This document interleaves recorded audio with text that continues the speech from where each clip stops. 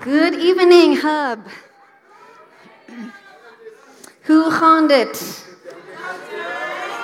Let's keep it multicultural, Great. This evening we are finalizing our sermon series on Genesis. It's called In the Beginning, Purpose Unfolds. Over the last few weeks, we've been looking at what God intended through the book of Genesis, what He intended for us as revealed in these first 3 chapters of Genesis. It began with Roger speaking on how we are made in God's image, and then Greg preached on the intimacy that God created us for, and last week Ndando shared on the mandate that we were given and how to live that out. And so tonight, as we finalize this series, we're going to look at a framework that is developed from the first 3 chapters of Genesis that impact every part of how we live our lives. From the moment that we are born, every single person in this room has 3 questions that they ask. These are not questions that we usually ask verbally. We ask them through the quests that we go on in our life, through the relationships we have, through the way that we say yes to things or no to things, the opportunities that we let ourselves partake in. And these questions really, if we don't examine how we've answered them, then we end up defining how we live life from a very narrow space. The book of Genesis gives us an answer to these questions, and the truth is that every single one of us has formulated an answer already based on our experiences. And these 3 questions are: who am I? Why am I here? And is there any meaning to my life? And your answer to these questions will determine what you say to I love you, or what opportunities you think you are worthy of taking up. It will determine the kind of legacy that you leave behind you. It will determine what you interpret Scripture to mean in your life. And the book of Genesis gives us answers to these questions. And the reason that we examine our answers is because most of the answers that we have are formulated from what other people have said about us, from what other people have allowed us to believe about ourselves, instead of what we have defined, what God has defined for us. So we're going to take a moment tonight to look at how Genesis answers these questions. Imagine that living your life is like building a house. Laying the foundation is your foundational years, right? It's the way that you were raised when you were very little, and it's deep underground. It's not something that a lot of other people see, but it sets up everything else. And then you build a framework from what you believe, and those questions, I believe, is what we build our framework upon, how we answer those questions. And you start to, as you live life, build rooms. This is the rooms that I have in my life: family, my career, my friendships, the things that I love, and I decorate my house with my personality, and all of this, whatever you build in your life is based on a very simple framework, actually. And that framework has to be defined in a fruitful way if your life is going to be fruitful, right? So the framework that we're going to look at tonight, I'm going to look at 5 things from the book of Genesis, chapters 1 through 3, that build a framework that actually leads us to good, to joy, to peace, to righteousness, to hope, those things that we pursue, built from a very basic but very profound framework. So we don't have time to read all of Genesis 1 through 3, so I'm going to give you a quick summary, right? In the beginning, God created the heavens and the earth. From nothing, God's Spirit hovered, and it created life. In this majestic display of His power, He formed the sun, the moon, and the stars. He separated light from darkness, land from sea. He formed all the creatures and the plants that were to be on the land and in the sea. And then we see God, instead of speaking out 2 things, He transitions into this dialogue, which could also be called a monologue, because He's 3 in 1. But I will go with dialogue. And for the first time, He speaks to Himself. And He says, let us make mankind in our own image. And let's give mankind all that we've just created. And Genesis 2, God forms the first man. He takes dust together, breathes His life into it, and He creates Adam. And He stays with Adam, and He's like, listen, son, this is all for you. You get to work this garden. You get to rule over this. let's find you a helper. All these animals, this is your time. You can name them. You are going to rule over all of this creation. And so Adam starts like, this is a giraffe, And no helper is found for Adam because nothing is exactly like Adam. There's nothing that's similar to him. And so God creates the woman Eve. Genesis 3, we see Adam and Eve being deceived by the serpent, who says to them, did God really say that you shouldn't do this thing? And because they believe the lie of the enemy, that there's something better than what God has said is the best for them, they end up falling into sin. God comes and he's like, yo, what's up, Adam? And then he finds out about all of the sin, and the curse is pronounced over the serpent, over the woman, and over Adam. And they have to just leave the garden because they can no longer stay in the holy presence of God. This story gives us the principles that we need to live a good, godly life. And that's what we're going to look at tonight. So let's pray. Jesus, I thank you for your word. I thank you that your word is sharper than a double-edged sword. I thank you that you are coming tonight to speak to the very core of our being and help us to know where our beliefs are out of alignment with your truth, Lord God. We pray, Holy Spirit, that you would reveal to us every part of our minds, our souls, our emotions that is not based on your framework, Lord. We surrender to you, Lord Jesus. I pray, Lord God, that you would do something profound in us today. I pray that you would position us to walk according to your truth, Lord. And I pray that you would give us the courage to let go of beliefs that are just not from you, to choose to think a new thing about ourselves, Lord. We receive that, Jesus. I pray that you would speak through me tonight, Jesus. Amen. Okay, cool. So we're going to look at 2 scriptures from Genesis and use those excerpts to outline this thing. So the first is Genesis 1, verse 26 to 28. Then God said, let us make man in our image, after our likeness, and let them have dominion over the fish of the sea, the birds of the heavens, over the livestock, over all the earth, over every creeping thing that creeps on the earth. So God created man in his own image. In the image of God he created him. Male and female he created them. And God blessed them. God said, be fruitful and multiply and fill the earth and subdue it, and have dominion over the fish of the sea and the birds of the heavens and over every living thing that moves on the earth. The very first thing that we see God saying when he's not speaking to creation for something to come into being, the very next thing he says is, let us make man in our image. And the first part of our framework is that you are made in the image of God. What that means, right, is that foundationally in your life, you must believe that every part of you looks like God. That you reflect God's goodness, glory, and love. And that you were designed to live that way. You were designed to carry yourself as the image of God. To value yourself the way you would value the image of God. I just come back from holiday in Thailand. And that's not the point of the story. It's just an important detail. And we went to visit, it's a predominantly Buddhist nation. We went to visit some of the temples while we were there out of curiosity. We went to the most famous temple in Phuket. It's called Wat Chalong. And we go in there. I mean, it's beautiful and ornate. And you walk into the room and there are like 50 statues of Buddha. I mean, they're just everywhere, all representing different phases of Buddha's life, and they're all golden, and you're not allowed to go into the temple unless you've like covered your shoulders and all that stuff. It's this place of respect, and they've got all these statues of Buddha, and they treat them, with so much respect because that's the image of their God. You are the image of God.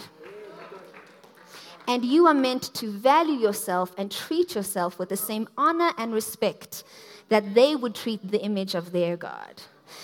Don't let yourself be treated like anything less than the image of God.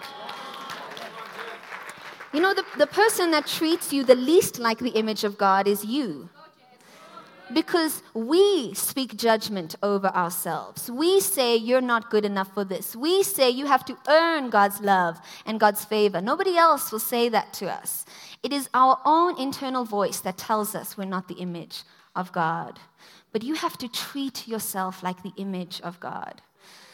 You know, those statues that are made of gold, because gold is the substance that forms them, they have to be worth the substance of gold, right? Like if I was going to sell them, it would be the price of gold in that statue that I'm selling it for. And if I wanted to sell it for less, I would have to lie about what is made of in order to do that. And so if you don't believe that you are the image of God, it's because you've believed a lie that you are made of something less valuable. Thank you, Marsha. Your very substance that you were created from is the image of God. The same is to be said of our politicians and our taxi drivers and the person at work that you don't like. And so if this is the foundational part of our framework, it means I must begin treating myself and treating those around me like they reflect God. I'm not going to reject a part of myself because I've decided that it's not good enough. Right? I'm going to live treating myself like I'm the value of God. This is what answers that question, who am I? The second part of the framework that is revealed is that God created something that was like him to be in relationship with that thing. In the same way that Eve created like Adam, because you have to be in relationship with something that is like you. So you were created for relationship with God. So God exists in the context of relationship, right? 3 in 1. We see the Trinity already present in this time in that there was the Spirit hovering over the waters and then God in physical form walking through the garden. But we see it more clearly through the rest of Scripture that God is Father, Son, and Holy Spirit. 3 in 1. So you were created in the context of relationship and you are the likeness of that relationship. I believe that that's why it says, God created mankind in his own image, male and female, he created them. Because relationship has to be between two things. And so when God was creating something in his image, it had to be male and female, who were designed to be one, just like God is 3 in 1. So we were created to live and exist in the context of relationship, just like God does. Your relationships are very important. You were created to exist there. More than that, you're created to have a relationship with God. And this is displayed so beautifully through Genesis 2. You know, God creates Adam, and he's not like, listen, I don't want to take care of this creation. This is yours. Have fun. He stays present with Adam that whole time. Like he creates Adam, and then he's like, we're going to do this together. Work the garden. This is what it means. Here are the animals. Like, name them. I want you to flourish, Adam. Because I want you to rule in the same way that I rule. You are created to be like me, and we're going to do this thing together. God never backs off from Adam, not even after he sinned, right? That God still comes, and he says, where are you? That God never left that relationship. You were created to be in relationship with God. And that being in relationship really is that I will let myself be with God, and I'm not going to withdraw here. I'm going to stay present with God in the same way that he chooses to stay present with me. So this aspect of relationship, it's really about how present are you with God, not how much you have earned to be with God. You know, God creates Adam, and he's like created this whole earth, and he gives it to us to rule over with no strings attached, right? He's not like, once you've done A, B, C, D, 3, then you can rule. He gives it to us technically before he's even made a man. And so when we think about this relationship, it's about how present am I with God before I've done anything to deserve that space. Because that is what real relationship is about. Not about what you deserve or what you can earn, but what love you freely can experience. This answers the question, why am I here? The third part of the framework is that we're mandated with authority. That God says, let us make mankind in our image and in our likeness, and let him have dominion. First thing that he says about us. No, second thing. First thing is that we're made in his image. He gives us this authority to rule and to reign, and he gave that to all of mankind, right? He didn't give it to Adam and to Eve, because he only made them after he'd already said that. He gave this to mankind. All mankind has authority to rule over creation. Not some part of mankind has authority to subject other parts of mankind to their authority. No, all of mankind has equal authority to rule over creation so that we could create things. You see, we're made in God's image. Humans are the only part of God's creation that can create new things. Animals and trees and all of that can procreate, but only humans can take two other things and make something new. And that's because we're made in God's image. We're different, right? We're meant to create. And so we have all of creation subject to us so that we can create a kingdom, that we can build, that we can love like God does. So that authority that you were given, live with that authority. Live authoritatively. You are not subject to creation. Creation is subject to you. So often we are waiting for somebody to say, now is your time, or you're finally good enough, or here is the door. But you have authority. You were meant to be able to speak things into being the same way that God does. You were created in his image. Live with that authority. You see, this framework is not about something that happened. It's about making every decision believing that this is true all the time. All the time I know that I'm made in God's image. All the time I'm walking alongside him. All the time I'm like, this is what's going to happen. Because I have authority. I'm not waiting for somebody to be like, hey, now's your time. God said, now's your time before I was formed in my mother's womb. Live with that authority. You see, the fact that we were given authority, right? When God said that you will rule, he's basically saying you can decide. You have choice. You can decide if that's a hippopotamus or a giraffe. You can decide if you're going to have righteousness in your life or brokenness in your life. You can decide if you're going to live knowing you're a queen or thinking you're a servant. You can decide. And the choices that you make will manifest in your life. And so often where there is brokenness, it is because of the choices we have made. And so if we believe this is true, we have to know that our authority must result in us choosing to trust what God says is good for us. The choices that we make give us that personal responsibility. And we're going to look at the fourth part of the framework because it really links really well. So Genesis 3 is the next excerpt of scripture that we're going to read.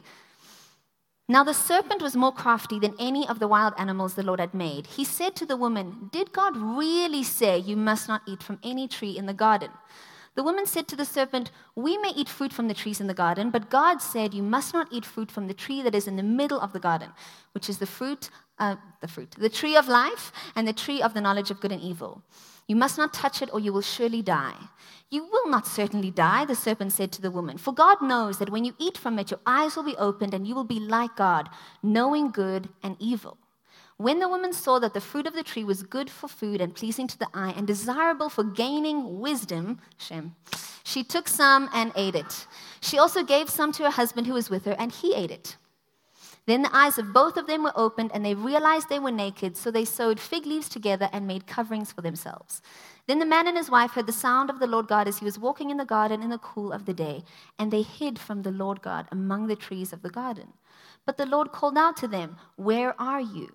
He answered, "I heard you in the garden, and I was afraid because I was naked, so I hid." And he said, "Who told you that you were naked? Have you eaten from the tree that I commanded you not to eat from?" The man said, "The woman you put here with me, she gave me some fruit from the tree, and I ate it." Then the Lord God said to the woman, "What is this you have done?" The woman said, "The serpent deceived me, and I ate." So the Lord God said to the serpent, "Because you have done this, cursed are you above all livestock and all wild animals.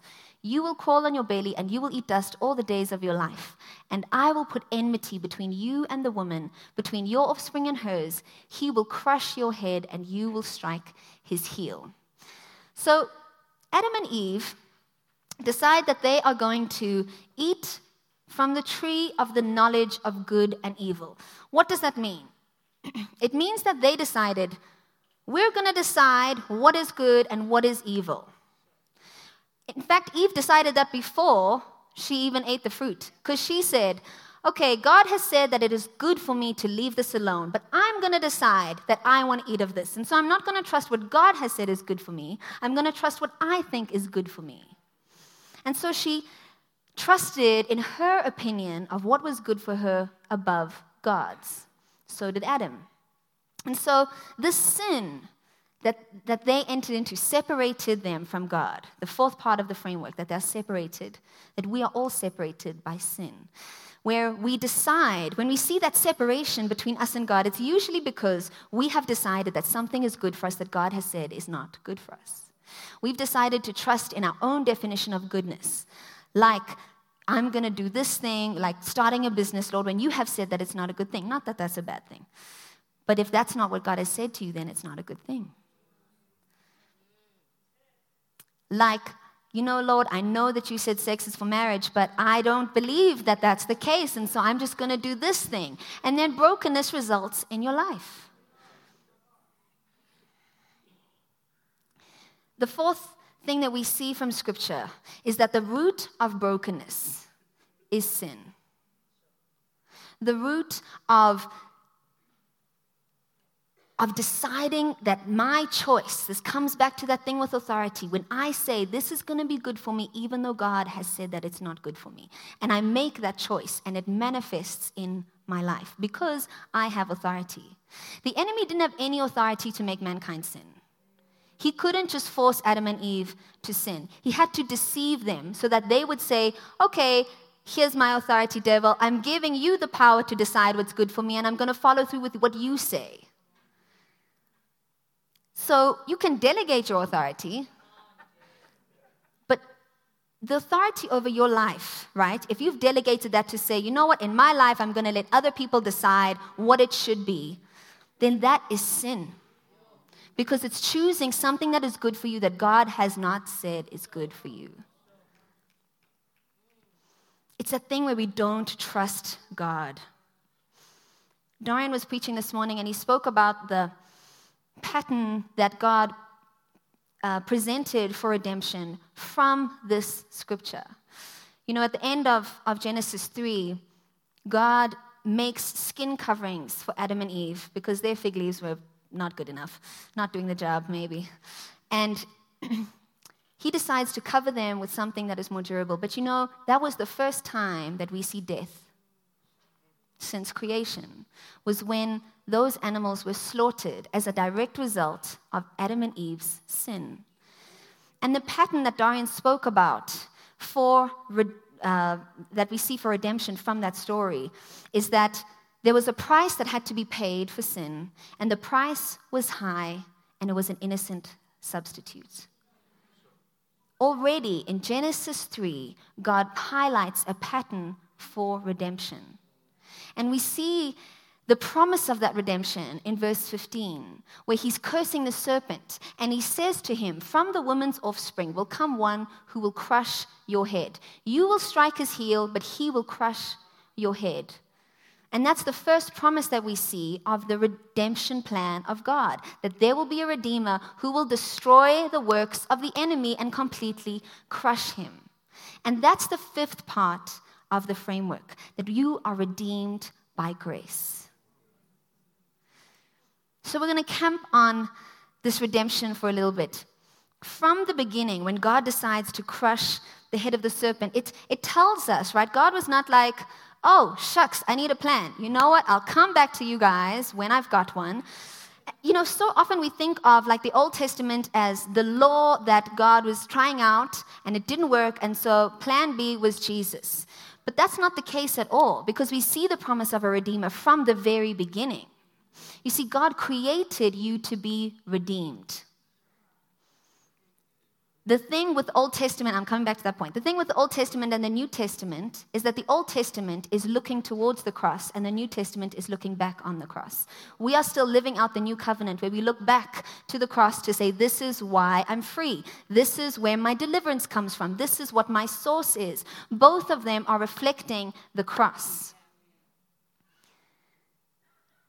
The fact that we were created to be redeemed, that's a really interesting concept, and it comes from Genesis 13, where I think it's verse 8. Can you put on the screen? Thanks. It says, all the people who belong to this world worship the beast. They are the ones whose names were not written in the book of life that belongs to the Lamb who was slaughtered before the world was made. So before God created the world, He decided to pay the price to redeem it. That's what redemption means, to pay the price to buy something back. He decided to pay the price for brokenness before He created the world. So when He was creating the world, He knew there would be brokenness and He'd already made a plan to redeem it. Why would God create a world like that? I don't know if you've ever hurt somebody that you love. Actually, you're human. You've hurt somebody that you love.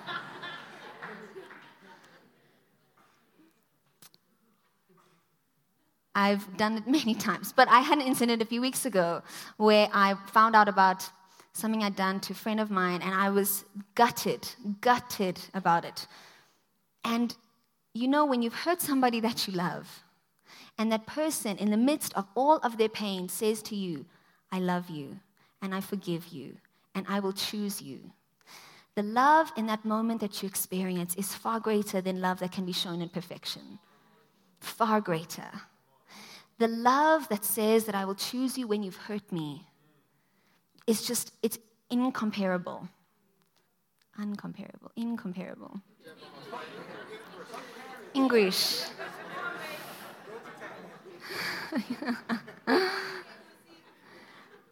There's nothing like that love. And I think that God's love is so great that He couldn't just have a world where we knew a surface level of it. That His love is so great that it is expressed through choosing you in your brokenness and saying, I love you like this. Living from a place of redemption, living knowing that I was created to be redeemed, has some interesting implications, because if I'm like, I'm created to be redeemed, then I've settled for the fact that I need God. I'm like, I've settled this in my heart. I'm not thinking, you know what, I'll try again next week, Lord, and see if I can do it on my own, which we do all the time, by the way. It's, I have settled, you know what, I need God. If I live knowing that I need redemption, then I live accepting that there's imperfection in me. Not settling for imperfection, but accepting that it exists. I'm going to mess up. And when I mess up, I'm not going to freak out and run away because I'm judging the fact that I wasn't perfect. I know that I was going to mess up because I was created to be redeemed. So I'm going to mess up because I need redemption. But when I mess up, because I'm not shocked, I'm not horrified with myself and judging myself, I'm immediately like, Jesus, now's your time. And Jesus shows up every time because He created us to be redeemed. He's always going to redeem you. He's already paid the price. Before He made anything else, He paid the price. Living from a place of redemption means that I know that the price has been paid for me, so I'm not trying to earn anything. I'm not trying to prove that I'm good enough. I already know the price has been paid for me. And so I am free to walk in relationship with God. You see, the thing about the fact that we are separated by sin, it affected the first three parts of our framework. Because when sin entered the world, it told us that you don't have authority. And you can't live from a place of authority. It broke our relationship with God. It changed our nature from being one of righteousness to being one of sin. And that affected our ability to live out the image of God. The image of God cannot be stripped from you. It cannot be minimized in you. But our sinful nature made it hard for us to live out that which we were made of. And so the sin broke, to a certain degree, all three of those things. But grace redeemed all three of those things. Galatians 5 speaks about redemption and works. It's an amazing chapter. You should read the whole thing. But this is the excerpt I chose. It says, "For through the Spirit we eagerly await by faith the righteousness for which we hope." The righteousness that you desire, being right with God, being holy, being restored, it comes through the Spirit, not through your works or your efforts, through the Spirit, which we await for by faith, which means I believe that this is true, right? It says, "For in Christ Jesus, neither circumcision nor uncircumcision has any value. The only thing that counts is faith expressing itself through love." The only thing that counts is faith expressing itself through love. It doesn't count how many times you've read the Bible. Reading the Word changes who you are, but it doesn't make you more eligible to receive Christ. You are already eligible to be redeemed, to live with authority. You know what it takes to receive that? Faith in Christ Jesus. You see, Jesus Christ lived the life that you were meant to live, that perfect life walking with God, being in relationship with Him, having the authority we were mandated with, and walking out that image. And then Jesus died the death that you were meant to die for your sins. But because of His power, because of His supremacy, He was raised from the dead, because no power of sin or shame could keep Him in the grave. And so He invites you to walk in His redemption as you receive His lordship. You see, living in that framework, if we go back to our framework, those 5 things that I am made in the image of God, that I am created for relationship with God. When I know that I'm redeemed by grace, then this is how I answer those questions. Who am I? I am the image of God. Why am I here? To be in relationship with God. Is there any meaning in my life? Yes, I have been given authority to rule and to reign over all of creation. I know that there is brokenness in me because of sin, but I know I am redeemed and I live in the place of redemption. I am not backing down for anybody. I am not waiting for somebody to invite me to do something. I am building my life off of these 5 things. I will treat myself and treat others like they are the image of God. And I will call out the authority that God has placed in them because I live from a place of redemption. None of God's promises are going to fail me, right? None of what God has said about me is untrue.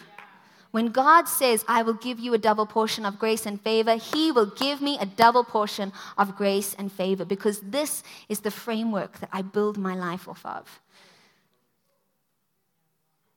Genesis 1-3 shows us that this is the pattern for life and godliness in Christ Jesus. And so tonight you have the invitation to examine how you have answered those questions and whether or not they align with this framework. Let's pray.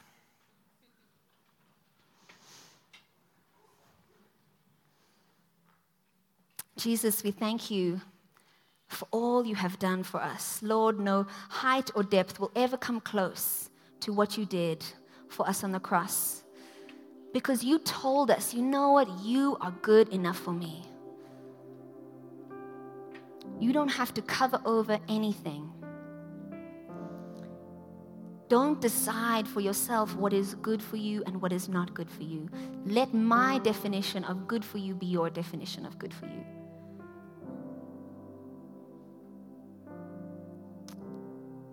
Tonight, Jesus, I'm asking that you would come to restore in us that authority that you have given us. That we would live authoritatively.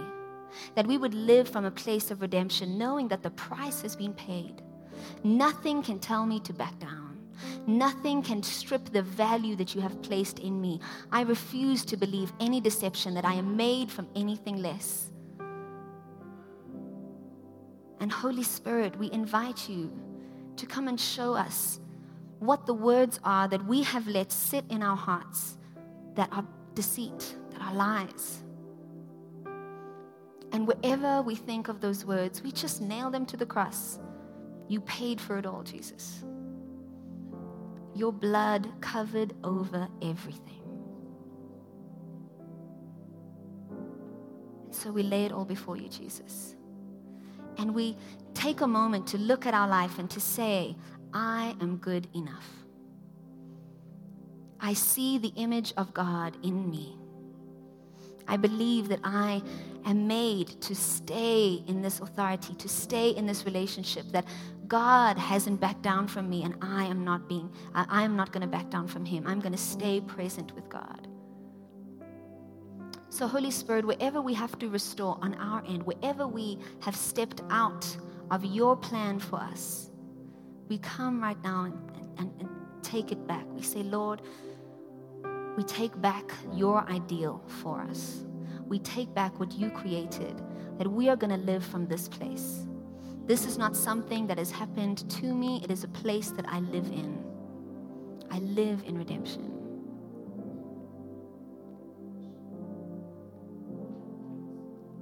Redemption begins with that decision to surrender your life to Jesus Christ.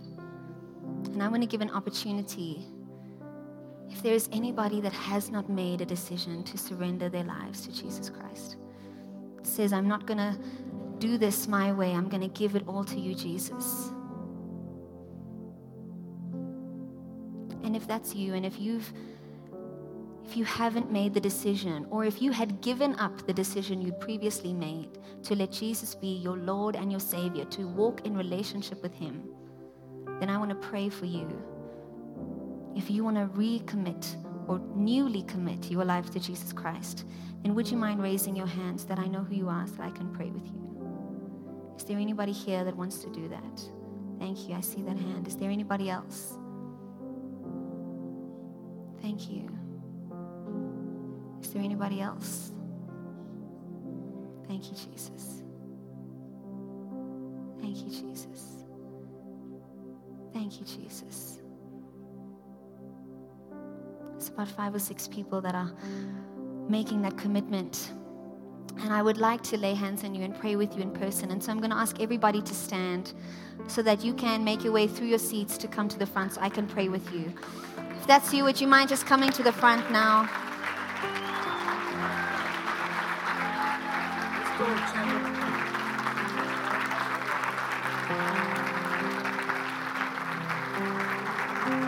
Is there anybody else?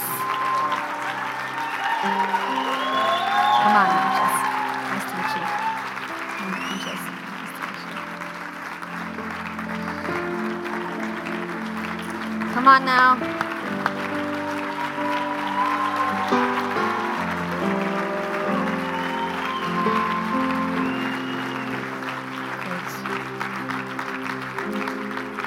I'm going to lead you in a prayer of confession and faith if you'd follow after me, and then I'll pray for you. Lord Jesus, I give my life to you. I surrender every part of my heart to you. I invite you to come in and be my Lord. I thank you that you love me and you chose me. I thank you that you are making me new.